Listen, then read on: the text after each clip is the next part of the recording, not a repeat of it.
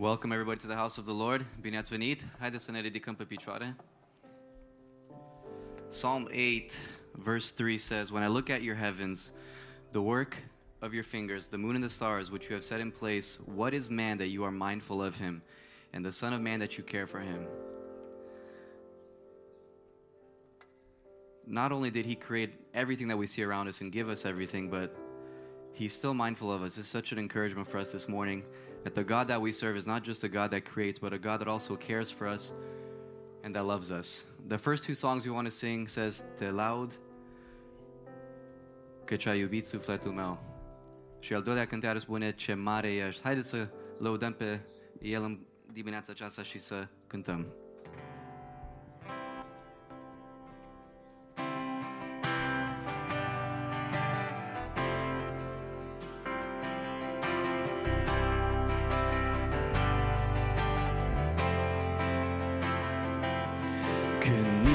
Nu existam și nici aveam suflare, pe cereri de atunci mă legat. Când nici chip nu aveam și nici o zi sub soare, în cartea vieții numele-mi scriai. Te laud, te laud, te laud, te laud căci ai iubit sufletul meu. Ești sfânt, ești drept, ești bun, ești mare. Te laud căci numai Tu ești Dumnezeu. Mă cercetez n-ascuns, mă acoperi cu îndurare și ești cu mine atunci când mă trezesc. Cât de nepătruns ești în a Ta lucrare, de aceea, Doamne, numele-ți slăvesc.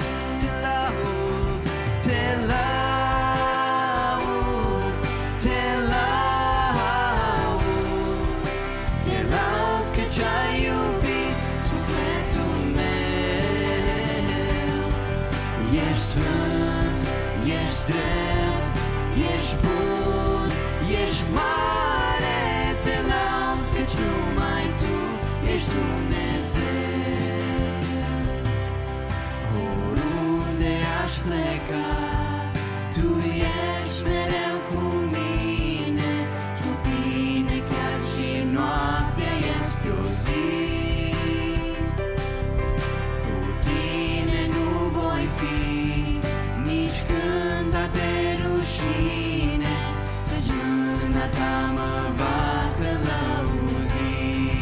Te laud, te laud, te laud, te laud căci ai iubit sufletul meu. Ești sfânt, ești drept, ești bun, ești mare. Te laud căci numai Tu ești Dumnezeu. Ce mare ești, ce mare ești, și nimeni nu-i ca Tine, Doamne, în univers. Ce mare ești, ce mare ești, o Domnul meu, o Domnul meu, o Domnul meu. Tu din vânturi faci solid, Tu ai înălțat bun zid. Doamne, lăudat să fii. Faci din flăcări slujitori, Tu aduci ploaie, Tu aduci nori. Mare ești Tu, Creator.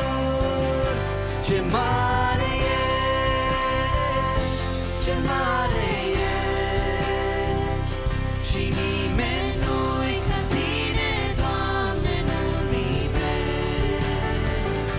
Ce mare ești, ce mare ești.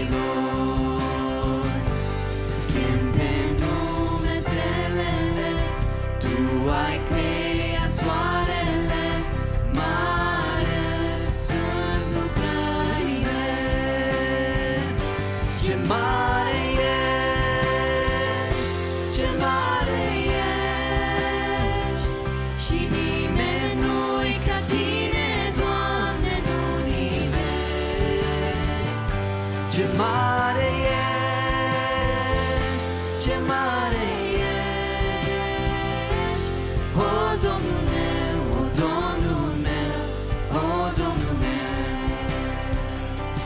Toate câte l-ai creat, îți dau slavă neîncetat, Doamne, fii în veci lăudat. Râuri și dealuri și câmpii, păsărele mici și mii, toate-ți spun slăvit să fii. Ce mare ești, ce mare ești, și nimeni nu-i ca tine, Doamne, în univers. Ce mare ești, ce mare ești, o Domnul meu, o Domnul meu, o Domnul meu. Ce mare ești, ce mare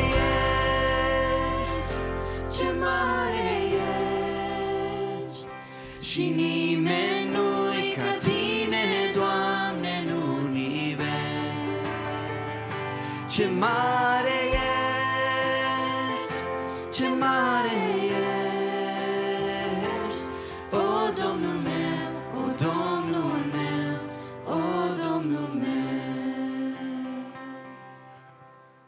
May the peace of Christ guard our hearts that is beyond all understanding. In Jesus' name, amen.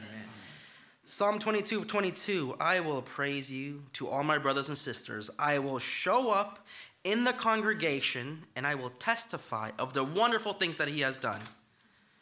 That's one of the verses that David wrote here, and I think we should practice this more and more. Testifying of what God did in our lives and what God did in others' lives, so we can be encouraged and built up and go out stronger. Amen? Amen.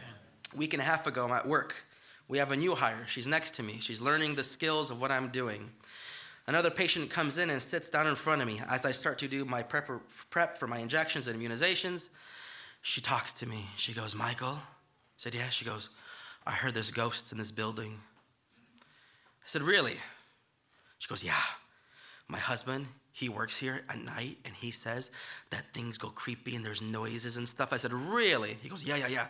And that ward that works next to you guys, the psych ward, man, it gets crazy at night. Really? She goes, I am scared. I don't even want to be in here. I said, I looked at her in the eye as my student nurse is watching me. Do you know how many angels Lucifer took down from heaven to hell with him? No. I said 1/3. Do you know what that means? No. That means I got 2/3 on my side. 2 against 1. What are you scared of? I got the power of the Holy Spirit living inside of me. He can fight any demonic power that even thinks they can close to me. Good luck. Do you not understand? And I just started preaching. I went at it. I said, and by the end of my little 5-minute sermonette there, both of them were encouraged. Both of them had this joy inside of them. Both of them said, oh, I'm a Christian too. I said, okay, I get it. It's fine. You know, we're all starting someplace. But you know what? That is the power of Christ. He can do anything. He's so strong. And that is one small testimony of what just happened a week and a half ago. I have a prayer that I do every single week. And I say, Lord, this week, give me an opportunity. Give me an opportunity. You know how much it's so encouraging to hear testimonies? God, I want to be the testimony that people hear. I want to be the testimony that people hear. Give me a testimony. Give me an opportunity. Give me a situation. But of course, with every testimony, what's the first part of the word? Test. You're going to go through a test. How are you going to handle it? What's going to happen? They're going to come to you talking about these spiritual ghosts. How are you going to act? How are you going to react? They're going to talk to you about their stressful days and their stressful life. How are you going to come before them? People come with problems and situations. They hear that you're a Christian. They ask, can you pray for me? What are you going to do? This is my prayer. This is my encouragement. This is my hope for this morning in this prayer. Lord, open up our hearts in this moment, in this prayer, in this congregation, in this service. Soften our hearts if it's hardened for any reason. Open us up and fill us with your love and fill us with your Holy Spirit. Fill us with knowledge as we learn from the words, as we learn from the songs, as we learn from the messages. Lord, fill our hearts, get us prepared. So when we walk out of these doors, we are a walking, living testimony where we can share the gospel in any which way that the Lord gives us. Help us be sensitive to your Holy Spirit. So when the opportunity does come, we don't shoo it away, but we take it and we proclaim his name in every opportunity we have. In this prayer, let's pray. Lord, soften our hearts, prepare us, and help us absorb anything and everything that you wanted to teach us this morning. Let's pray.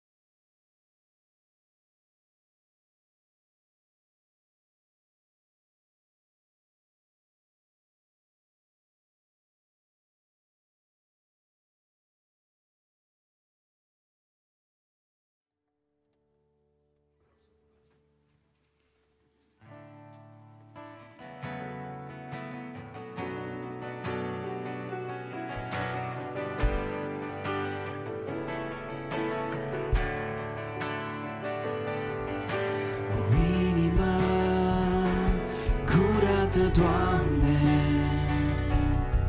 este tot ce-mi doresc din partea Ta. O inimă curată, Doamne, este tot ce-mi doresc din partea Ta. O inimă în care răutatea să nu se ia, o inimă în care să domnești, eu aș vrea. O inimă deschisă pentru Tine, Domnul meu, să înalțe osanale către Tine, cel mai mare Dumnezeu. O inimă curată, Doamne, este tot ce-mi doresc din partea Ta.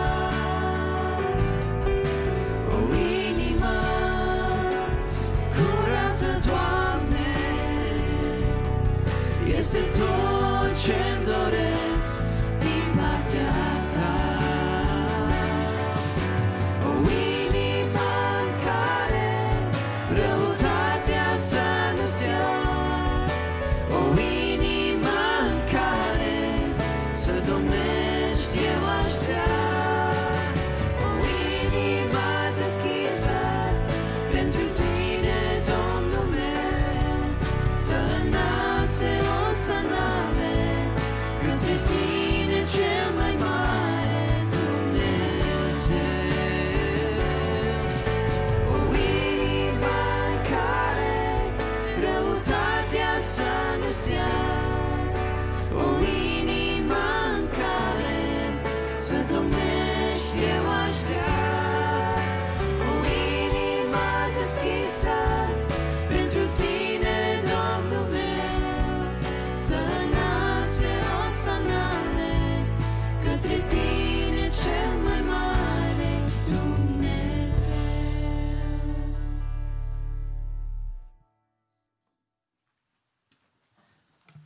Binecuvântat să fie Dumnezeu! Îi mulțumim Lui că ne-a ajutat în dimineața aceasta să fim în casa de închinăciune. Este un har din partea Lui Dumnezeu. De aceea noi vrem să stăm înaintea Domnului în această dimineață, să mijlocim pentru cei care trec prin suferințe, să mijlocim pentru toți cei care au nevoie de rugăciune și dorim din toată inima ca Dumnezeu să asculte rugăciunea noastră. În Luca, capitolul 5, versetele 12 până la 16, cuvântul Domnului ne arată o lucrare pe care Domnul Iisus Hristos a efectuat-o în timpul lucrării sale misionare pe pământ.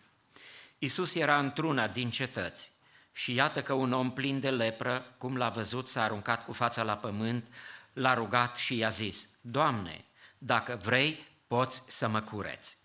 Iisus a întins mâna, s-a atins de el și i-a zis: Da, voiesc, fii curățat. Îndată l-a lăsat lepra. Apoi i-a poruncit să nu spună nimănui, ci du-te, i-a zis el, de te arată preotului și adu pentru curățarea ta ce a rânduit Moise ca mărturie pentru ei. Se răspândea tot mai mult vestea despre el și oamenii se strângeau cu grămada ca să-l asculte și să fie vindecați de bolile lor. Iar el se ducea în locuri pustii și se ruga. Amin.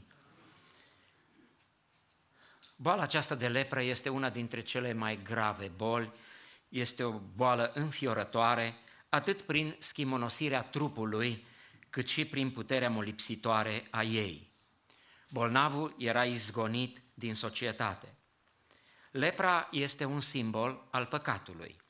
Vindecarea bolnavului de lepră arată atât puterea Domnului Iisus Hristos de a vindeca orice boală, indiferent cât de gravă ar fi, cât și puterea sa de a ierta orice păcat. Atitudinea bolnavului a fost una deosebită și frumoasă. El a venit să se apropie de Domnul Iisus Hristos și i-a făcut o cerere plină de respect. Doamne! I s-a adresat cu acest apelativ recunoscând divinitatea sa. Și omul acesta i-a spus și a apelat la Domnul Iisus la mila și la bunătatea sa. Doamne, dacă vrei, poți să mă curățești. De asemenea, omul acesta, bolnavul acesta, s-a apropiat de Domnul cu credință. Dacă vrei, poți să mă curățești. El a crezut că Domnul are această putere ca să-l vindece și de boala aceasta grea și molipsitoare. Răspunsul Domnului Iisus Hristos a fost unul deosebit, plin de compasiune. El a întins mâna și s-a atins de el. Aici vedem dragostea și compasiunea Domnului Iisus Hristos pentru cei care trec prin suferință. Da, voiesc, a răspuns Domnul. Domnul Iisus Hristos a rostit cu toată autoritatea divină de Dumnezeu și ca un adevărat stăpân: da, voiesc, fii curățit. Mărit să fie Domnul! De aceea, ca să venim înaintea lui Dumnezeu și ca El să ne asculte rugăciunile, trebuie să venim cu o atitudine asemănătoare acestui om, cu încredere deplină în bunătatea și în îndurarea Domnului și cu credință deplină că El poate să vindece orice boală. Domnul Iisus Hristos l-a trimis pentru verificarea vindecării, conform Vechiului Testament. Cel vindecat de lepră trebuia să se prezinte înaintea preotului pentru a aduce jertfa cuvenită și totodată pentru a fi o mărturie pentru ei. Domnul ne cere să fim întotdeauna mulțumitori și recunoscători lui Dumnezeu pentru tot ceea ce El poate să facă pentru noi și pentru ceea ce El face. Binecuvântat să fie Dumnezeu! Aș vrea să venim înaintea lui Dumnezeu să ne rugăm pentru mai multe cazuri care le avem în biserică, pentru care să ne rugăm, și multe dintre ele sunt cauze foarte grele, dar pentru Domnul toate lucrurile sunt cu putință. Nimic nu este prea greu pentru Domnul, mărit să fie numele Lui. De aceea noi vom apela la El cu credință și ne vom ruga cu multă compasiune și dragoste pentru semenii noștri, pentru frații noștri, pentru surorile noastre, ca Dumnezeu în bunătatea Lui să se atingă de ei și să le dea binecuvântare și vindecare. Am înțeles în dimineața aceasta, sora Mareta Toderean a fost dusă la nursing home după ce a făcut un stroc masiv și nu mai poate umbla. Dorim ca Dumnezeu să se îndure și să se atingă de sora Mareta Toderean, să o cerceteze și să-i dea vindecare.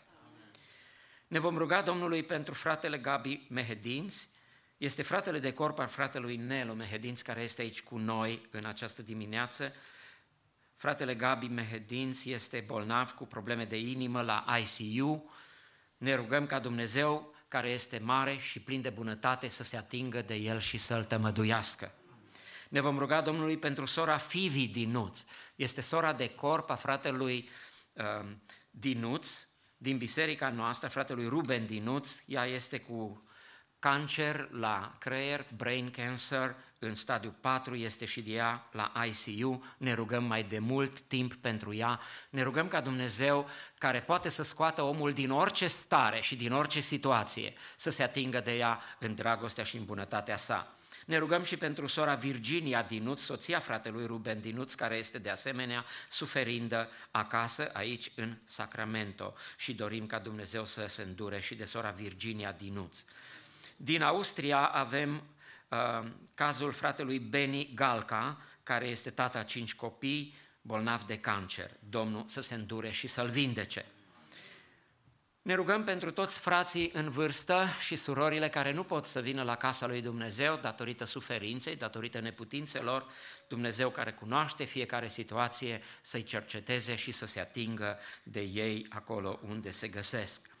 Pentru fratele Moise și câteva familii din biserică care sunt plecate la o căsătorie în sudul Californiei, căsătoria sorei Daniela Dunca din biserica noastră cu fratele Paul Prunean. Ne rugăm ca Domnul să-i însoțească în călătorie, să fie cu ei, să le dea izbândă în lucrare și să-i binecuvinteze. Pentru candidații de botez ai bisericii noastre care vor încheia legământ cu Domnul în luna mai, Domnul să-i cerceteze și să-i binecuvinteze. De asemenea, pentru conferința de tineret care va fi tot în luna mai, la sfârșitul lunii, care va avea loc la Seattle, ne rugăm ca Dumnezeu să dea progres și multă binecuvântare lucrării sale. Și pentru proiectul de construcție al bisericii noastre, să purtăm în rugăciune și această cauză, căci Dumnezeu poate să ne dea toate resursele de care avem nevoie ca să putem finaliza lucrarea care ne stă înainte.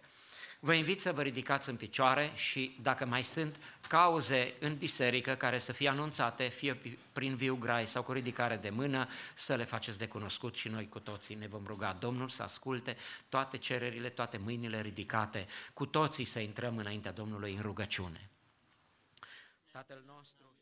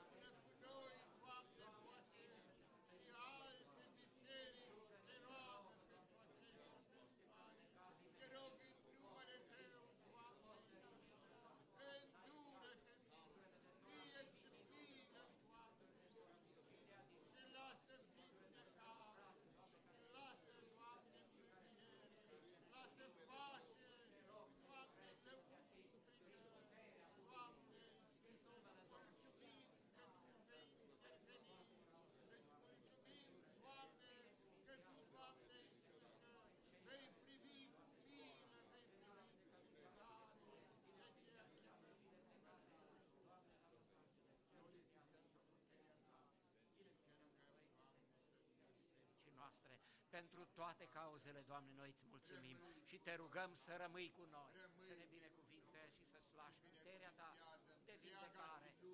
numele Domnului Iisus Hristos ne închinăm. Aleluia! Slăvit să fii și mult binecuvântat, Tată, prin Domnul Iisus și Duhul Tău cel Sfânt. Aleluia! Amin. Rămânem în picioare și continuăm să citim un cuvânt din Scriptură, din Cartea Cronicilor, 1 Cronici, capitolul 3, va fi citit în limba engleză de fratele Daniel Barbăroșie. Avem planificare de citire a Bibliei în fiecare zi, pe tot parcursul anului și duminica citim unul din capitolele programate la fiecare slujbă. De aceea rămânem în picioare și dăm ascultare cuvântului Sfânt. 1 Cronici, capitolul 3. Pacea Domnului Iisus. I'll be reading 1 Chronicles chapter 3 in the ESV. These are the sons of David, who were born to him in Hebron. The firstborn Amnon by Ahinoam the Jezreelite. The second Daniel by Abigail the Carmelite. The third Absalom, whose mother was Maacah, the daughter of Talmai, king of Geshur. The fourth Adonijah, whose mother was Haggith. The fifth Shephatiah by Abtul. The sixth Ithream by his wife Eglah. 6 were born to him in Hebron, where he reigned for 7 years and 6 months, and he reigned 33 years in Jerusalem. These were born to him in Jerusalem: Shimei, Shobab, Nathan, and Solomon. 4 by Bathshua, the daughter of Amiel, then Ibhar, Elishama, Elphelet, Noga, Nepheg, Japhia, Elshifama, Eliada, and Eliphelet, 9. All these were David's sons, besides the sons of the concubine, and Tamar was their sister. The sons of Solomon was Rehoboam, Abijah, his son, Asa, his son, Jehoshaphat, his son, Joram, his son, Aziah, his son, Joash, his son, Amaziah, his son, Azariah, his son, Jotham, his son, Az, his son, Hezekiah, his son, Manasseh, his son, Amen, his son, Josiah, his son. The sons of Josiah, Jehonan, the firstborn. The second, Jehoiakim. The third, Zedekiah. The fourth, Shallum. The descendants of Jehoiakim, Jeconiah, his son, Zedekiah, his son, and the sons of Jeconiah, the captive, Shealtiel, his son, Malchiam, Pedaiah, Shenzar, Jechemiah, Hoshama, and Nedabiah. And the sons of Pedaiah, Zerubbabel, and Shimei. And the sons of Zerubbabel, Meshullam, and Hananiah, and Shelomith was their sister. And Hashubah, Ol, Berechiah, Hasadiah, and Jushab Hesed, 5. The sons of Hananiah, Pelatiah, and Jeshiah. His son Raphiah, his son Ernan, his son Abodiah, his son Shechaniah, the son of Shechaniah, Shemaiah, and the sons of Shemaiah, Hattush, Igal, Bariah, Neriah, and Shaphat, 6. The sons of Neriah, Elionai, Hizkai, and Ezracham, 3. The sons of Elionai, Hodavai, Eliashib, Peliah, Akub, Jehonan, Deliah, and Anani, 7. God bless you. Vă rog respectuos să vă reocupați locurile. Un capitol plin de nume. Dacă sunt persoane care doresc să pună nume la copii, au o gamă variată de nume. După masă vom citi un capitol, capitolul 10, care nu va avea așa de multe nume. Este cuvântul Domnului și noi trebuie să urmăm planul de citire, de aceea Domnul să fie lăudat pentru toate. Doresc să vă salut pe toți care în această dimineață ați ales să fiți în casa lui Dumnezeu, Domnul să vă binecuvinteze, Salutăm în mijlocul nostru în această dimineață pe fratele păstor Nelu Mehedinț de la Biserica Elim din Timișoara, împreună cu soția dânsului, sora Dana, de asemenea fratele de corp Mihai Mehedinț și mama dânșilor, sora Ștefania Mehedinț. Domnul să vă binecuvinteze, bine ați venit în biserica noastră și Domnul să vă folosească în dimineața aceasta pentru lucrarea sa. În continuare, corul mixt al bisericii va lăuda pe Domnul și apoi un solo prin sora Rebecca Ilaș, după care familia Mehedinț, fratele Nelu și sora Dana vor cânta o cântare spre slava lui Dumnezeu. În urma dânșilor, grupul Mesaj va lăuda pe Domnul.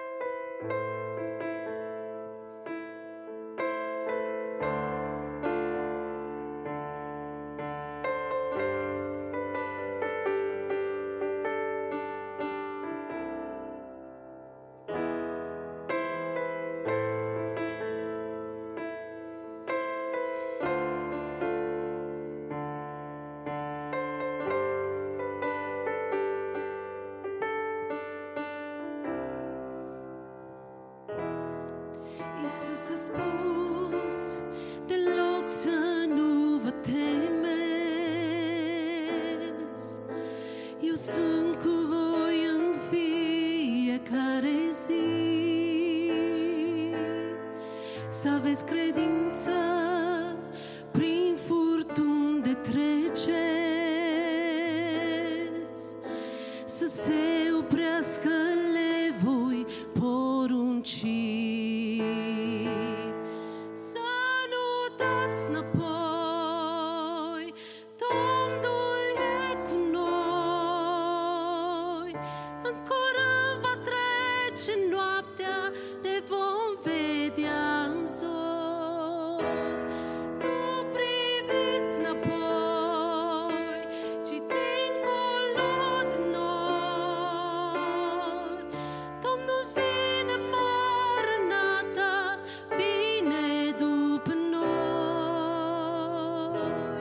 Să nu dați înapoi, Domnul e cu noi. În curând va trece noaptea, ne vom vedea în zor. Nu priviți înapoi, ci dincolo de nori.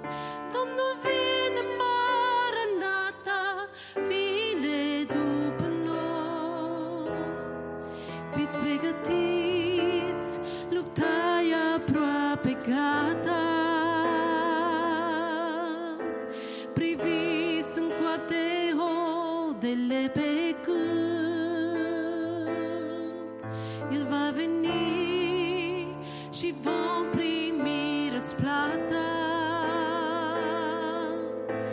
cum ne-a promis Iisus va reveni. Să nu dați înapoi, Domnul e cu noi. În curând va trece noaptea, ne vom vedea în zor. Nu priviți înapoi,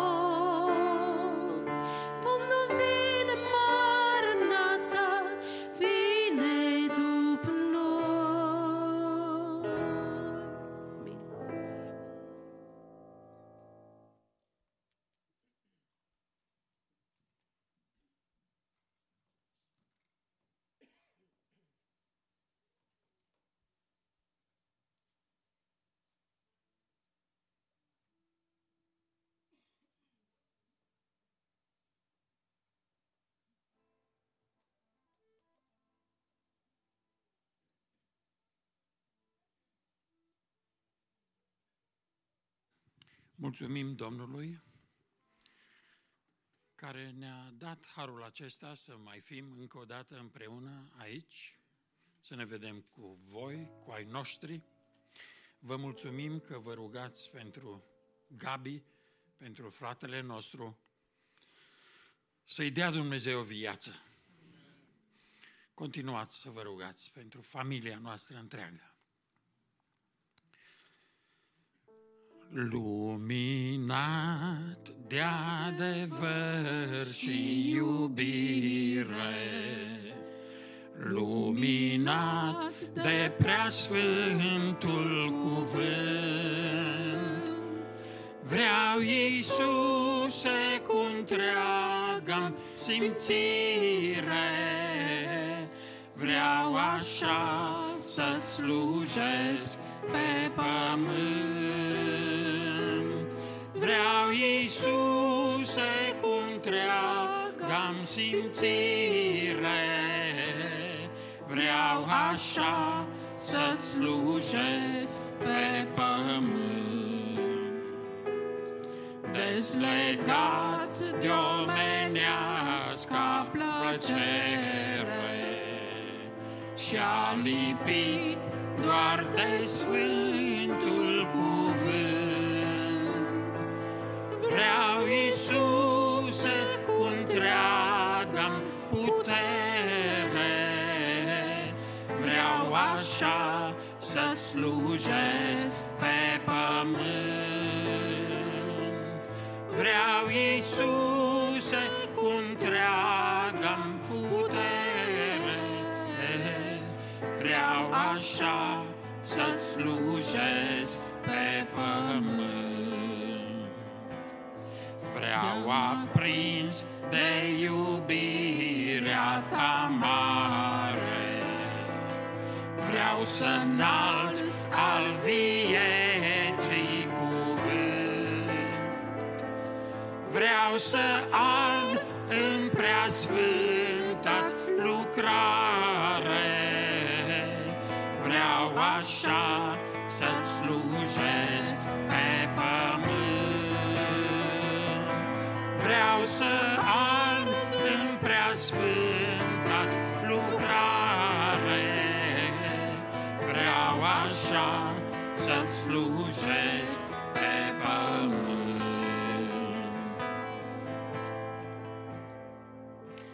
Până când tu veni, vei, Iisuse, să împlinești tot ce-ai spus prin cuvânt. În a tale adevăruri nespuse, să trăiesc, să slujesc pe pământ. În a tale adevăruri nespuse, să trăiesc, să-ți slujesc pe pământ. Amin. Să ne asculte Domnul această rugăciune.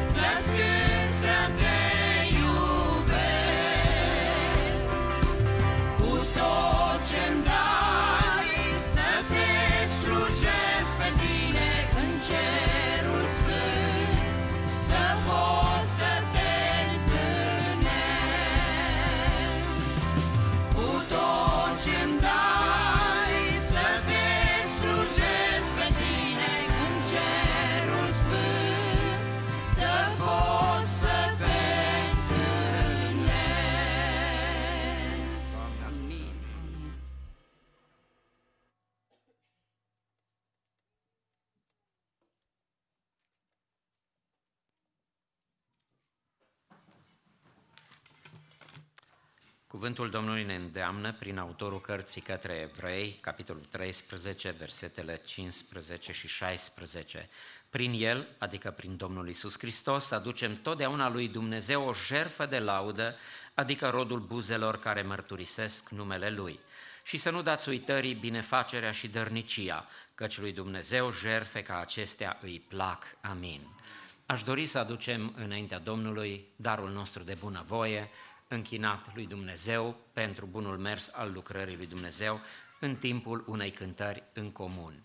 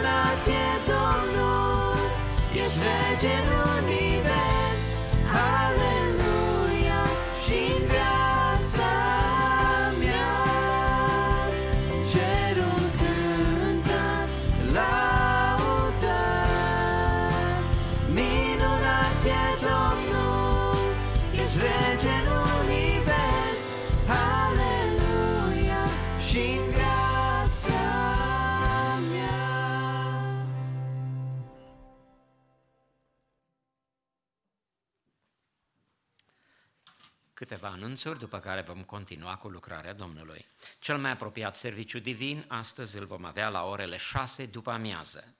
În cursul săptămânii, repetițiile care își au loc vor fi așa cum ele se cunosc, iar în mijlocul săptămânii, miercuri, avem serviciul divin la orele 7, paralel, corul de copii și corul de tineret vor avea repetițiile cunoscute. Vineri seara la 6 după amiază, tinerii pentru botez se vor întâlni pentru cateheză, pentru învățătură în vederea botezului, deci vineri seara la ora 6.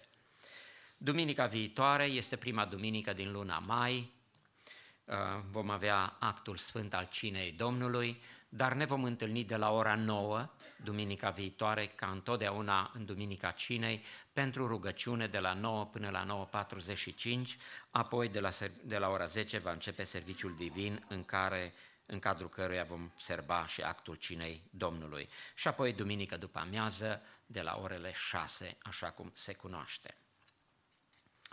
În continuare, spre lauda lui Dumnezeu, va cânta corul mixt al bisericii. După aceea, bărbații din grupul Mesaj vor avea o cântare împreună. În urmă, fratele Nelu și fratele Mihai Mehedinți vor avea un duet și apoi grupul Mesaj în întregime.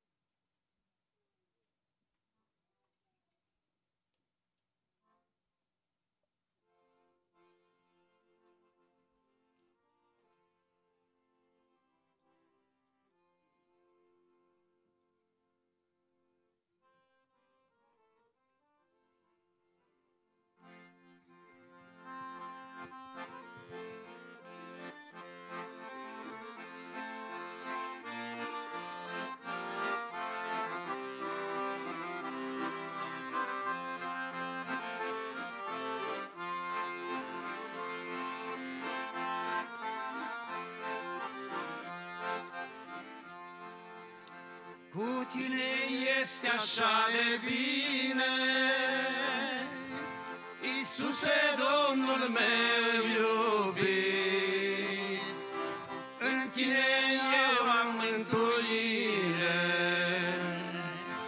de când, o Doamne, m-ai găsit. Doamne Iisuse, Tu ești calea mea, adevărul și viața, este minunat cu Tine. Căci Tu, Iisuse, drag prin har mereu, mă conduci pe drumul Tău, și la greu cât și la bine. Doamne Iisuse, Tu ești calea mea, adevărul și viața, este minunat cu Tine. Căci Tu, Iisuse, drag prin har mereu, mă conduci pe drumul Tău, și la greu cât și la bine. Ce minunată-i pocăința, când o trăiești după cuvânt, atunci dă Domnul biruința în lupta grea pe acest pământ. Doamne Iisuse, Tu ești calea mea, adevărul și viața, este minunat cu Tine. Căci Tu, Iisuse, drag prin har mereu, mă conduci pe drumul Tău, și la greu cât și la bine. Doamne Iisuse, Tu ești calea mea, adevărul și viața, este minunat cu Tine. Căci Tu, Iisuse, drag prin har mereu, mă conduci pe drumul Tău, și la greu cât și la bine. Noi nu vom renunța la luptă și vom privi mereu spre cer. Știm că vremea nu mai e multă și vei veni Emanuel. Doamne Iisuse, Tu ești calea mea, adevărul și viața, este minunat cu Tine. Căci Tu, Iisuse, drag prin har mereu, mă conduci pe drumul Tău, și la greu cât și la bine. Doamne Iisuse, Tu ești calea mea, adevărul și viața, este minunat cu Tine. Căci Tu, Iisuse, drag prin har mereu, mă conduci pe drumul Tău, și la greu cât și la bine. Îmbracă-ne în podoabe sfinte, cât mai trăim pe acest pământ, să ținem calea ca înainte, prin Duhul Tău cel sfânt. Doamne Iisuse, Tu ești calea mea, adevărul și viața, este minunat cu Tine. Căci Tu, Iisuse, drag prin har mereu, mă conduci pe drumul Tău, și la greu cât și la bine. Doamne Iisuse, Tu ești calea mea, adevărul și viața, este minunat cu Tine. Căci Tu, Iisuse, drag prin har mereu, mă conduci pe drumul Tău, și la greu cât și la bine. Și la greu cât și la bine. Amin.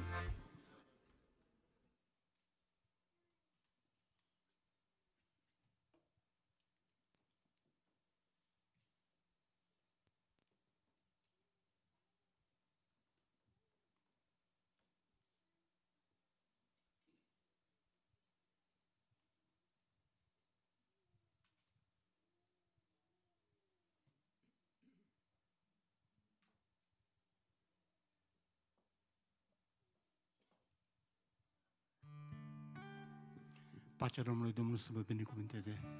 Ne bucurăm să fim din nou împreună.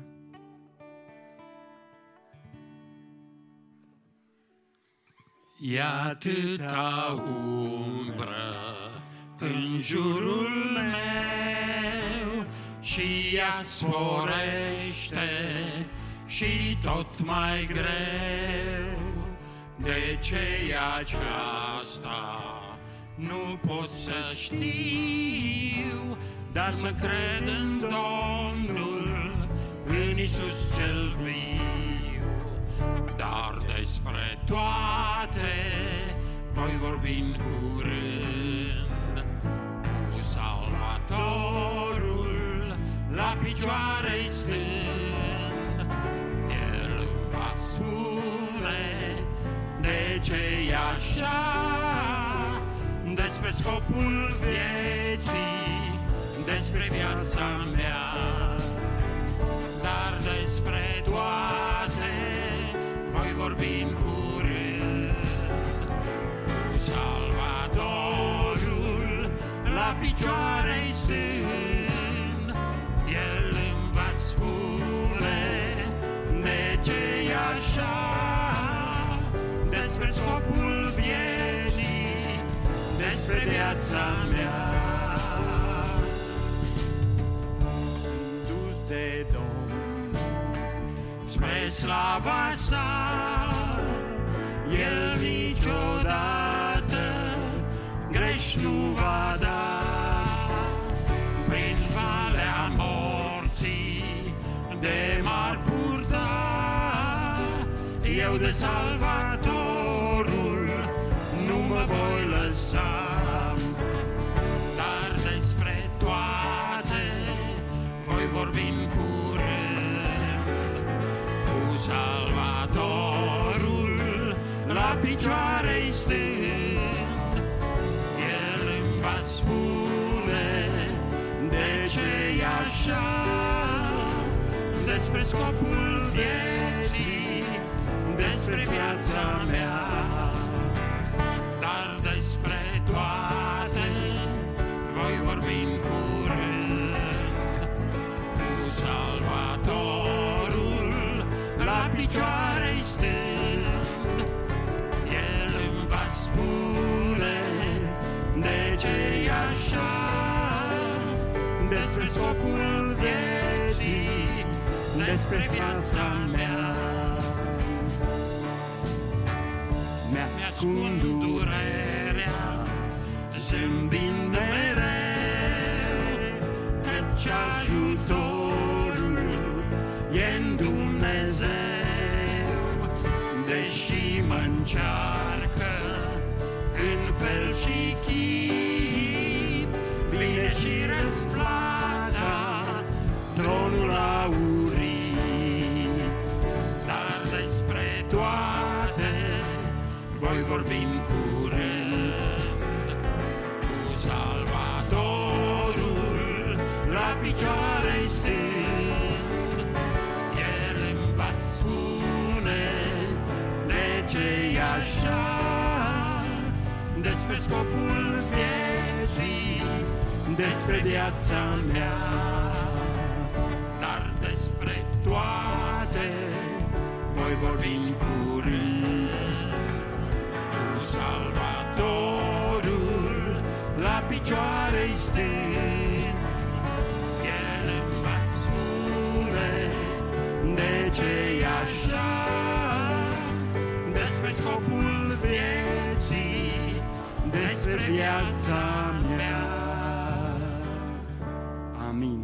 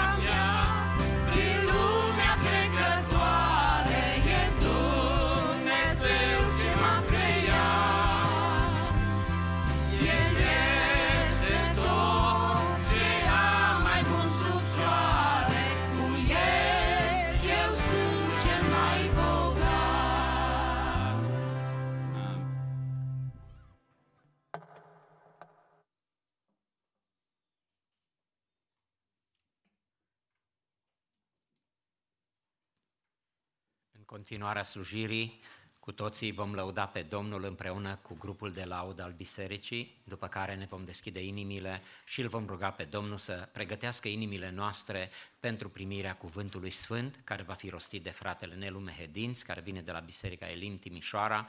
Mulți ani în urmă, când eram tineri, am fost membri ai aceleași biserici pentru o perioadă destul de lungă.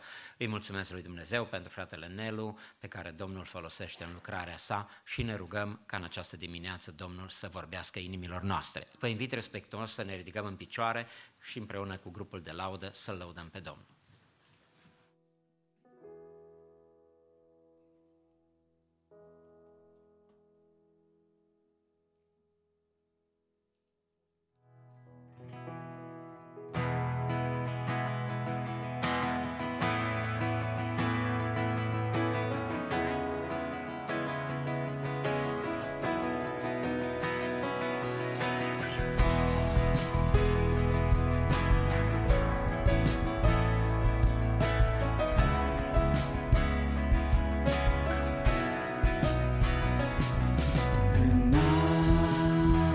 Vocea mea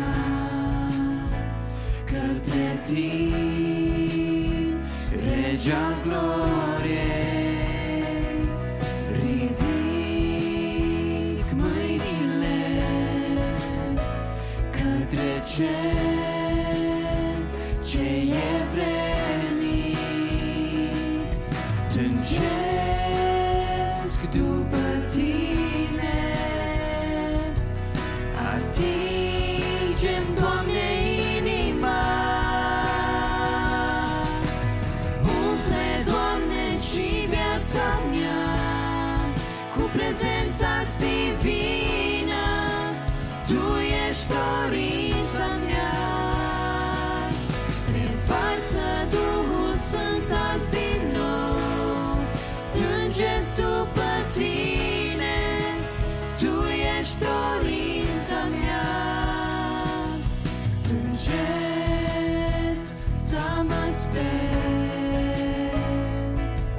în voia milei tale, tângesc să mă aprinzi cu focul gurii tale și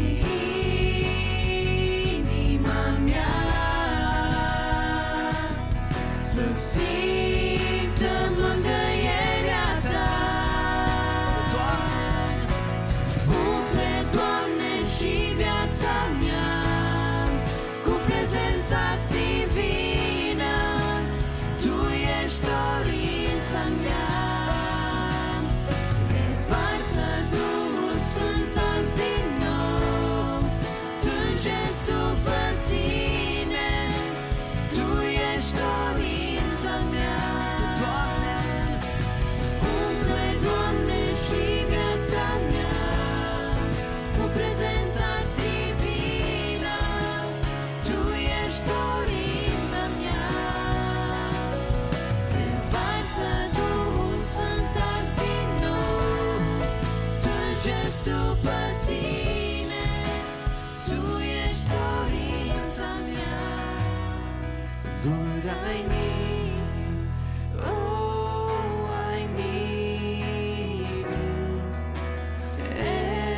Every hour I need you. My one defense, my righteousness. Oh God, how I need you.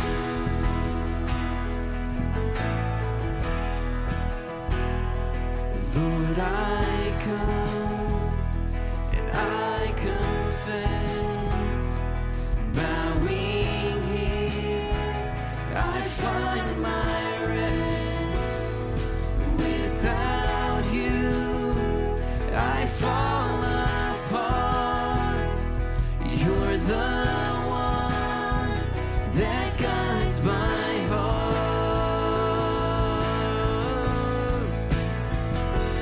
Lord, I need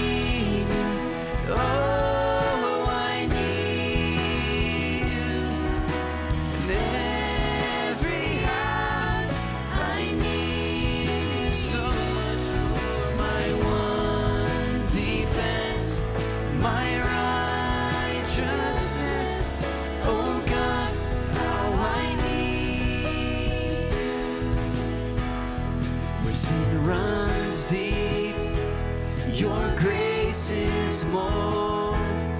Where grace is found is where you are. And where you are, Lord, I am free. Holiness is Christ in me. It's where you are, yes, where you are, Lord, I am free. Holiness is Christ in me.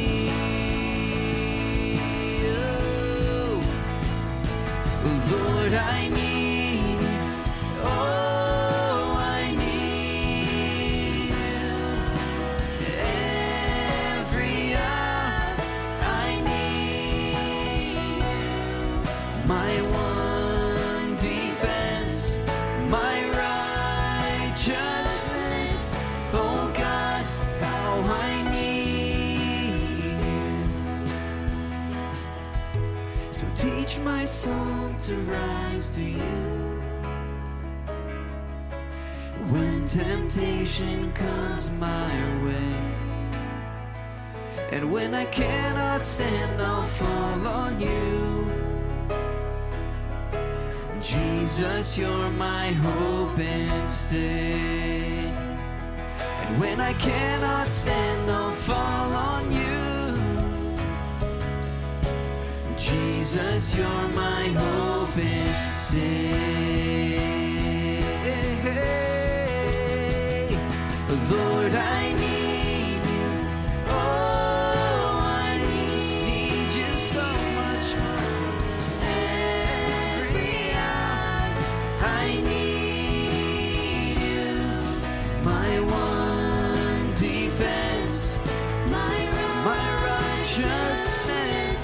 Oh God, how I need. Oh Lord, I need. Lord, I need.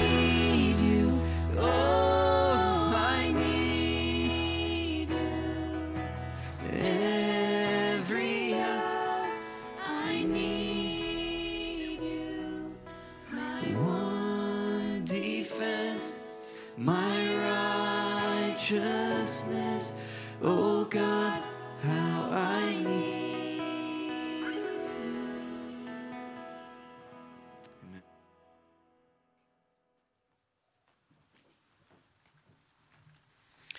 Să deschidem Sfânta Scriptură la Epistola lui Pavel către Efeseni din capitolul 5.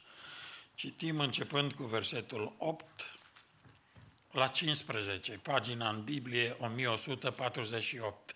Efeseni 5, cu versetul 8. Odinioară erați întuneric, dar acum sunteți lumină în Domnul.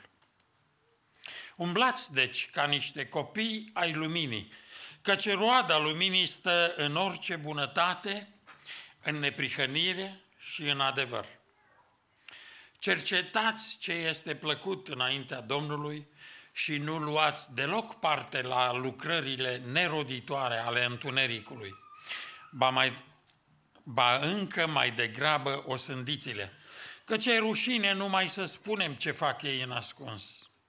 Dar toate aceste lucruri, când sunt osândite de lumină, sunt date la iveală, pentru că ceea ce scoate totul la iveală este lumina.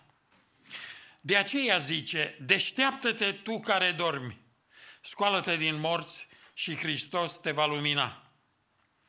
Luați seama, deci, să umblați cu băgare de seamă, nu ca niște neînțelepți, ci ca niște înțelepți.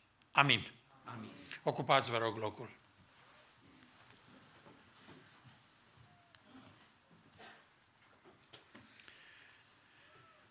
Despre Iisus,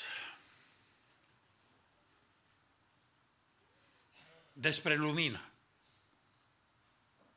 Lumina este lucrul de o foarte mare importanță pentru viață, pentru tot ce are viață. Fără lumină nu este nimic.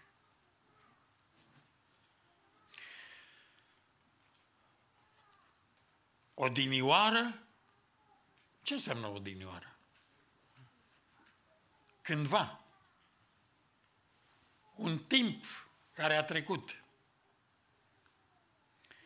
În timpul trecut, cândva, noi eram întuneric. Citim deseori rapid așa versetul acesta și ni se pare că odinioară eram în întuneric. Și asta e adevărat. Dar versetul ăsta spune că noi eram întuneric. Cândva, în vremea care a trecut. Ce este întunericul? Întunericul nu este o substanță. Întunericul nu este ceva. Nu filozofăm. Dumnezeu este lumină. Dacă vorbim așa abstract, întuneric, lumină, se pot auzi multe voci ca să spună una, alta, energie, lucruri, foton, eu știu, nu astea.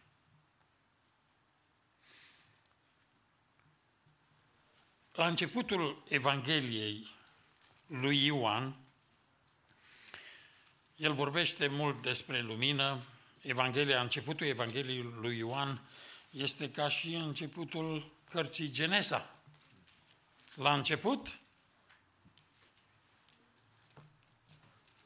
ce era la început? Dacă deschidem cartea Genesei, vedea că era întuneric. La început era cuvântul, pentru că la început era Dumnezeu.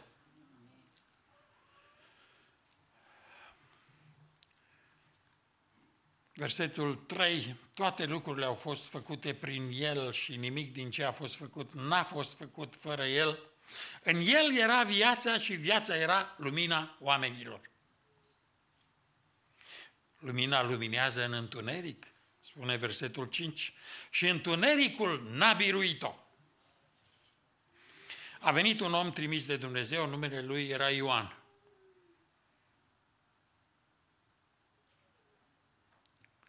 Nu a venit un om la Biserica Maranata și numele meu din acte este Ioan. E vorba de Ioan Botezătorul și zice, el a venit ca martor ca să mărturisească despre lumină. Ioan Botezătorul. Dar eu am venit la fel. În engleză ei zic John the Baptist. Eu aș fi John the Pentecostal. Nu era baptist Ioan Botezătorul, era botezător. Dar eu sunt penticostal, ca și voi. Și penticostal nu este numai o etichetă.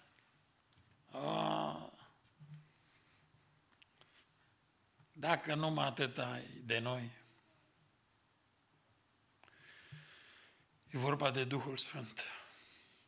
Doamne, toarnă Duhul Sfânt în noi. Amin. Umple-ne de Duhul Sfânt. Amin. Dă-ne lumina Ta. Fără lumina Ta nu suntem nimic. Lumină. Și Ioan Botezătorul a venit să mărturisească despre Isus, despre lumină. A venit să mărturisească despre lumină pentru ca toți să creadă prin El. Nu era El lumina, ci El a venit ca să mărturisească despre lumină. Lumina aceasta era adevărata lumină care luminează pe orice om venind în lume. Orice om care se naște primește lumină de la Dumnezeu. Pe parcursul vieții Dumnezeu se arată, apare, îi se descoperă oricărui om. Unii primesc lumină, vin la lumină, alții nu. Rămân în întuneric și cândva, odinioară, și noi eram acolo. Neprimitori de lumină. Eram noi înșine întuneric. Domnul Iisus, după ce a venit după ce s-a născut, când a început lucrarea lui publică, a spus despre sine lucrul acesta.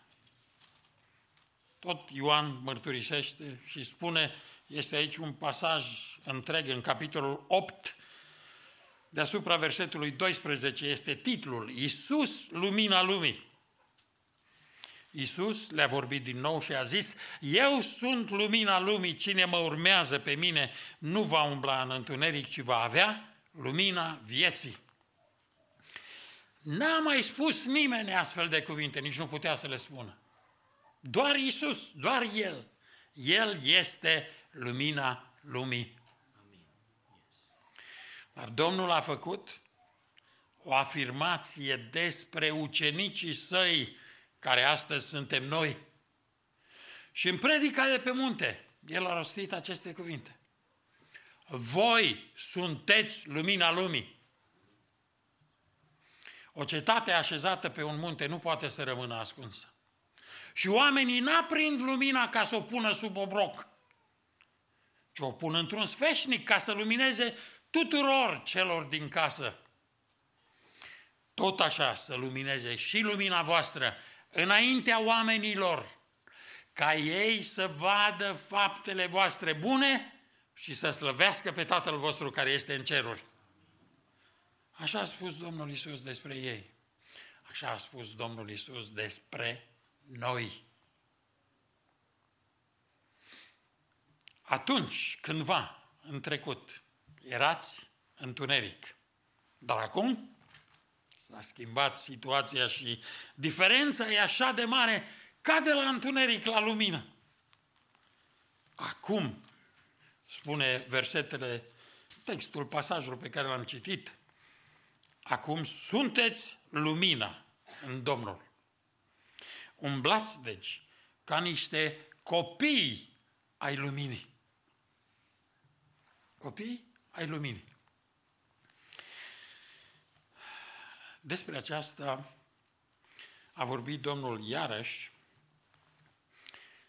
în capitolul 12 din Evanghelia lui Ioan, versetul 35.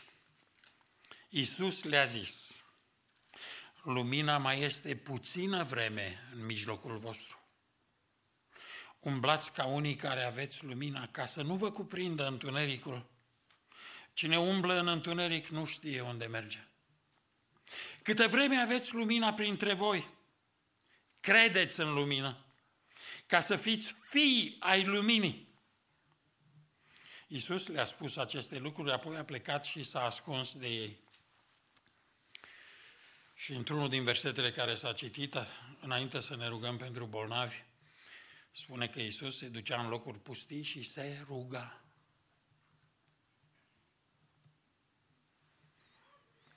Să ne rugăm și noi, Doamne, fă să lumineze fața Ta peste noi. Noi nu avem lumină din noi înșine, avem lumina pe care o primim. Și psalmistul spune asta în Psalmul 36, versetul 9 spune, căci la Tine este izvorul vieții. Prin lumina Ta vedem lumina. Vedem cu ochii. Dar dacă nu este lumină, nu putem vedea. Cât de importantă este lumina lui Dumnezeu. În învățătura apostolilor despre lumina lui Dumnezeu se spun niște lucruri atât de adevărate și interesante. În 2 Corinteni, capitolul 4, vorbind despre predicarea Evangheliei, spune versetul 3, dacă Evanghelia noastră este acoperită pentru cei ce sunt pe calea pierzării, a căror minte necredincioasă a orbit-o Dumnezeul veacului acestuia, ca să nu vadă strălucind lumina Evangheliei slavei lui Hristos, care este chipul lui Dumnezeu. Domnul Iisus luminează pe orice om care a venit în lume. Trăind în lumea aceasta fără Iisus, omul este într-o stare de felul acesta, orbit de Dumnezeul acestui veac, ca să nu vadă strălucind lumina Evangheliei. Și așa eram noi, înainte, pe când eram fără Hristos. Odinioară. Noi nu ne propovăduim pe noi înșine, ci pe Domnul Hristos Iisus. Noi suntem robii voștri pentru Iisus, căci Dumnezeu care a zis să lumineze lumina din întuneric, ne-a luminat inimile pentru ca să facem să strălucească lumina cunoștinței slavei lui Dumnezeu pe fața lui Iisus Hristos. Să fim lumină.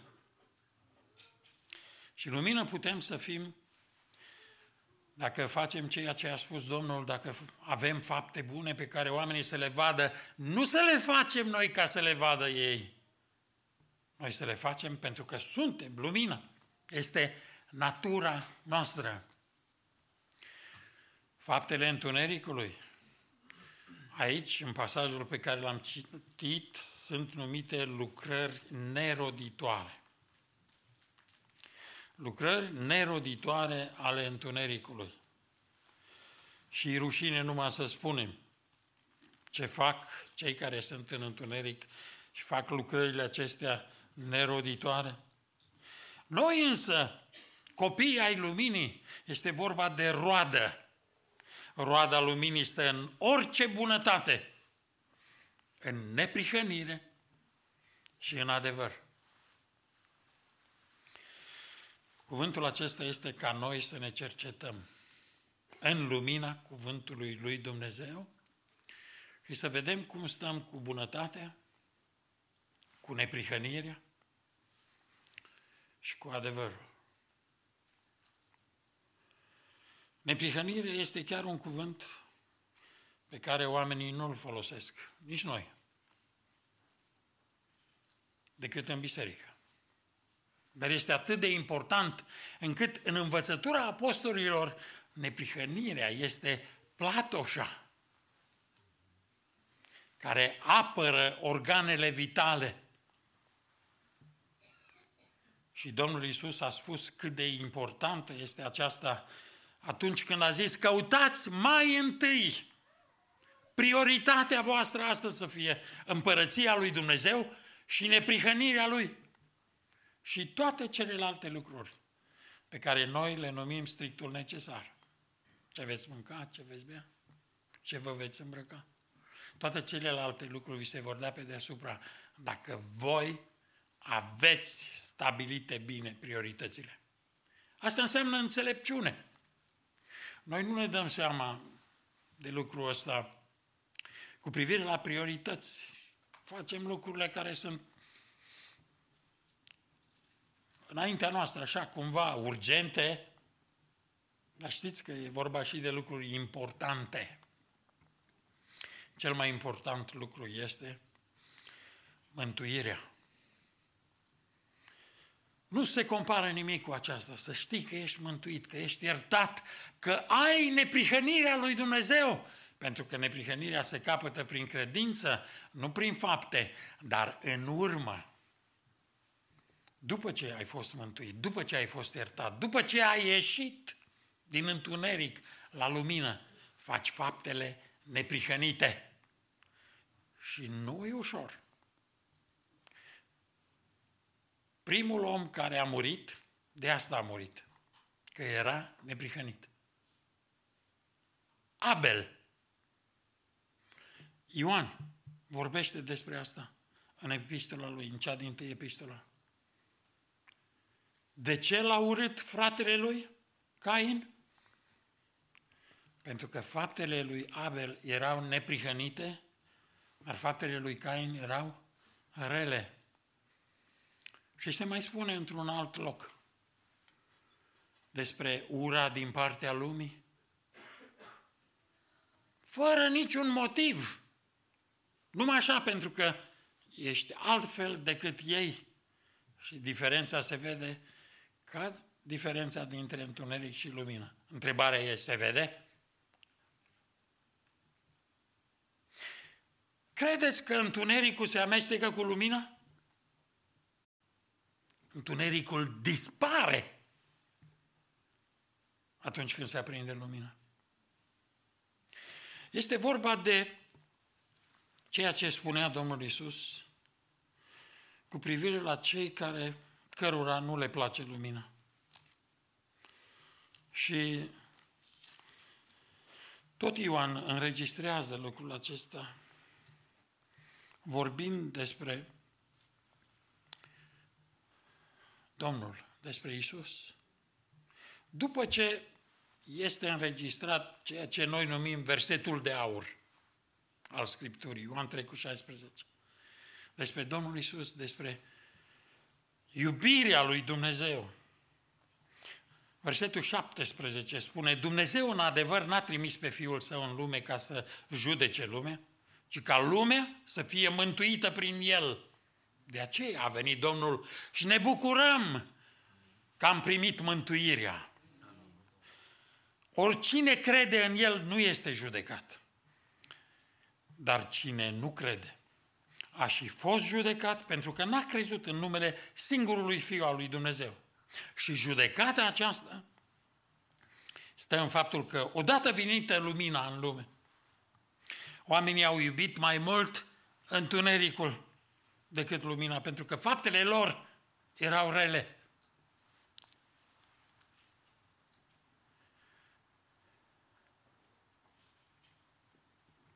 Crezi că nu e adevărat? Cum să iubească oamenii mai mult întunericul decât lumina? Cei care nu-L primesc pe Domnul Iisus, cei care nu vor să audă numele Lui. Și în zilele acestea, de când suntem aici, un frate vorbea spunând de ceea ce urmează să se întâmple. Vor să facă o Biblie din care să-L scoată pe Iisus. Ca să fie mai ușoară această multidiversitate religioasă, în care toți să fie frați. Și dacă Iisus îi scos de acolo, ar fi posibilă o asemenea eroare. Nu știu dacă se va întâmpla așa sau nu. Aici scrie că cei care nu cred au fost deja judecați. Faptele lor sunt rele, căci oricine face răul urăște lumina și nu vine la lumină ca să nu îi se vădească faptele.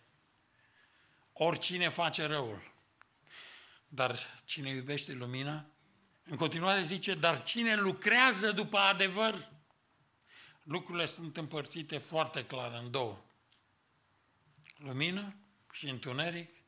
La întuneric sunt fapte rele, lucrări neroditoare, iar la lumină sunt fapte bune, este adevăr. De partea întunericului e minciună și oamenilor le place mai mult minciuna. Cui? Lor. Așa vorbim noi despre ei. Însă de multe ori se întâmplă ca să treacă linia aceasta pe aici. Cum e cu adevărul, cu minciuna? Am vorbit într-o biserică despre asta și la urmă a venit un frate și mi-a spus, pe dacă spui că și noi mințim,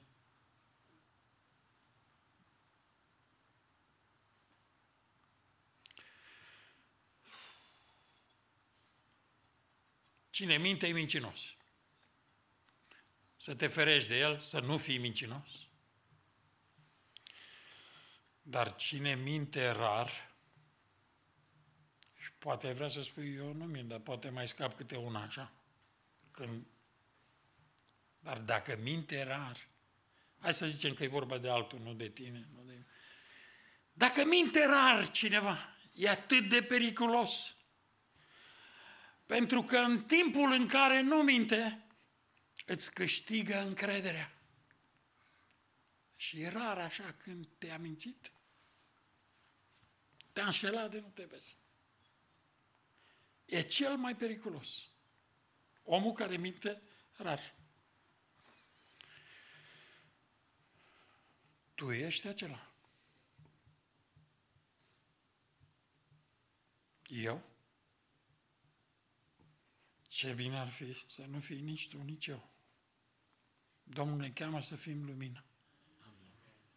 Putem să ne cercetăm pe noi înșine, așa ca la cină, și să vedem cum stăm cu roada luminii, care este scrisă în pasajul pe care l-am citit. Bunătate, neprihănire, adevăr. Cine lucrează după adevăr, vine la lumină. Cu privire la faptele bune sunt atât de importante încât unde e deschisă Biblia, în epistola lui Pavel către Tit,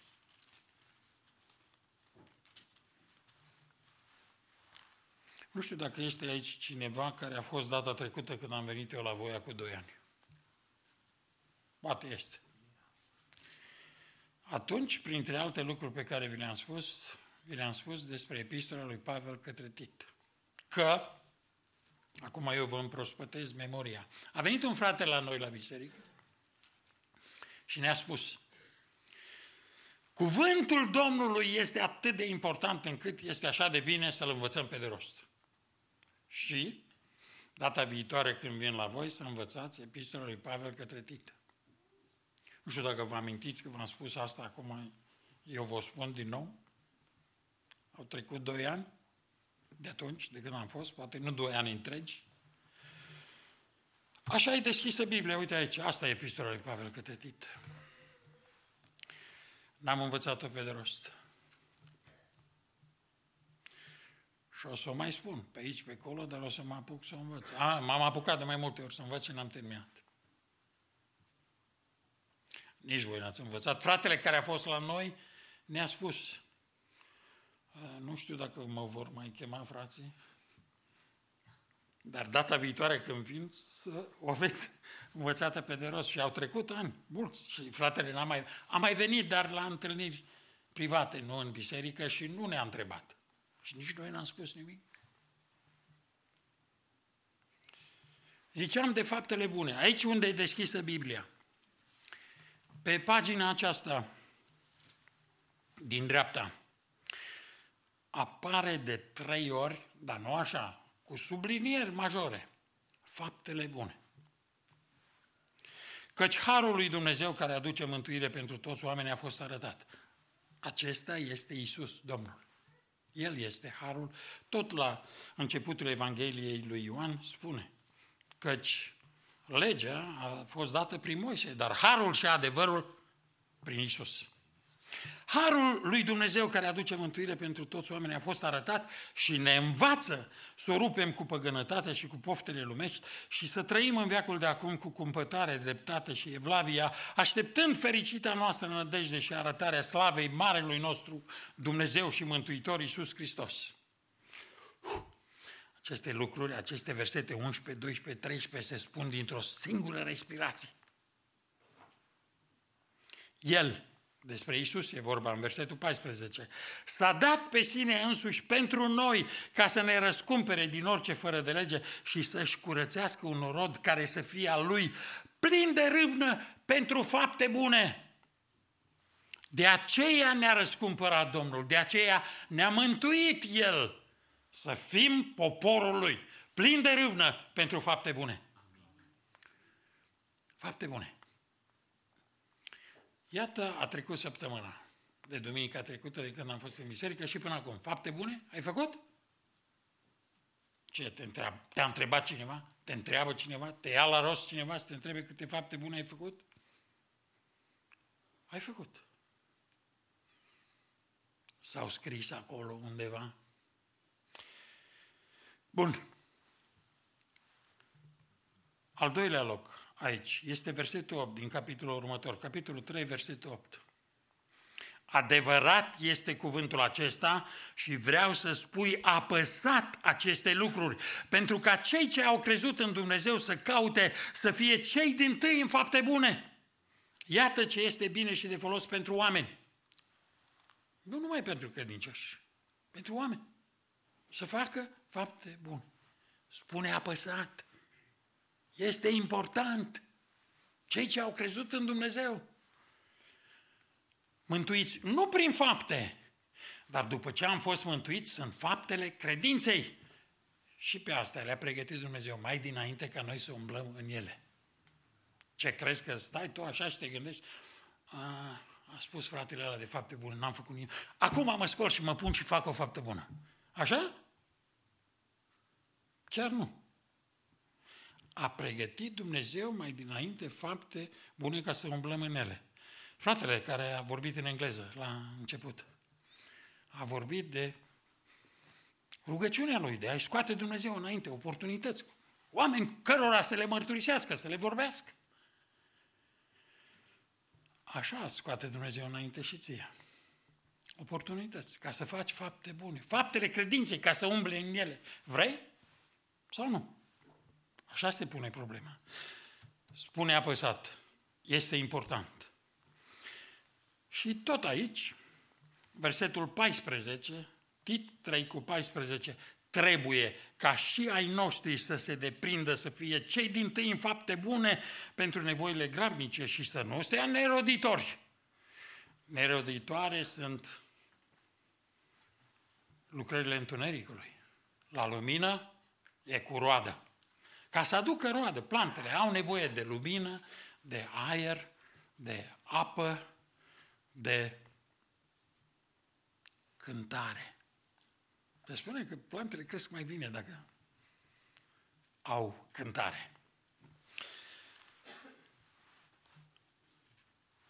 Asta este pagina din Tit pe care o să o învățăm cândva.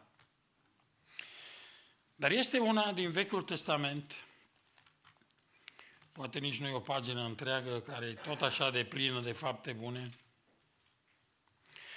E în cartea prorocului Isaia, la capitolul 58, despre care aproape toți credincioșii care umblă cu Biblia și o răsfoiesc, nu? Noi, adică, știu că e adevăratul post. La Isaia 58. Măcar atâta știm titlul sau subiectul, tema pe care o tratează capitolul acesta. Iată postul plăcut mie. Începe aici, e ultimul rând, versetul 6. Isaia 58:6. Iată postul plăcut mie.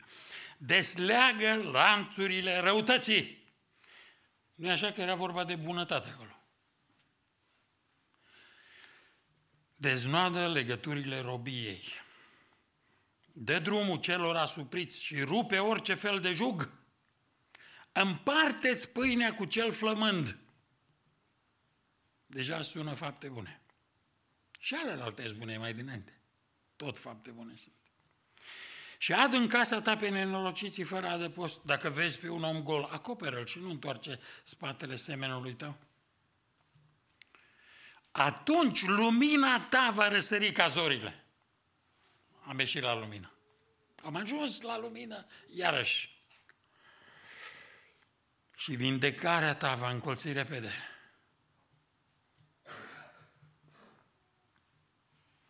Neprihănirea ta îți va merge înainte și slava Domnului te va însoți. Bunătate, neprihănire și adevăr. Roada luminii.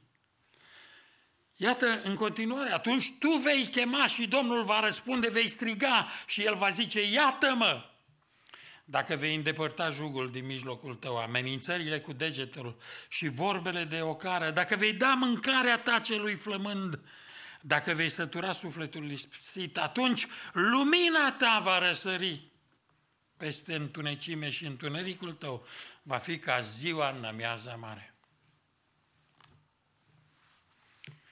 E lumină. Ne bucurăm de lumina pe care o primim din cuvântul lui Dumnezeu. Fă să strălucească fața ta peste noi.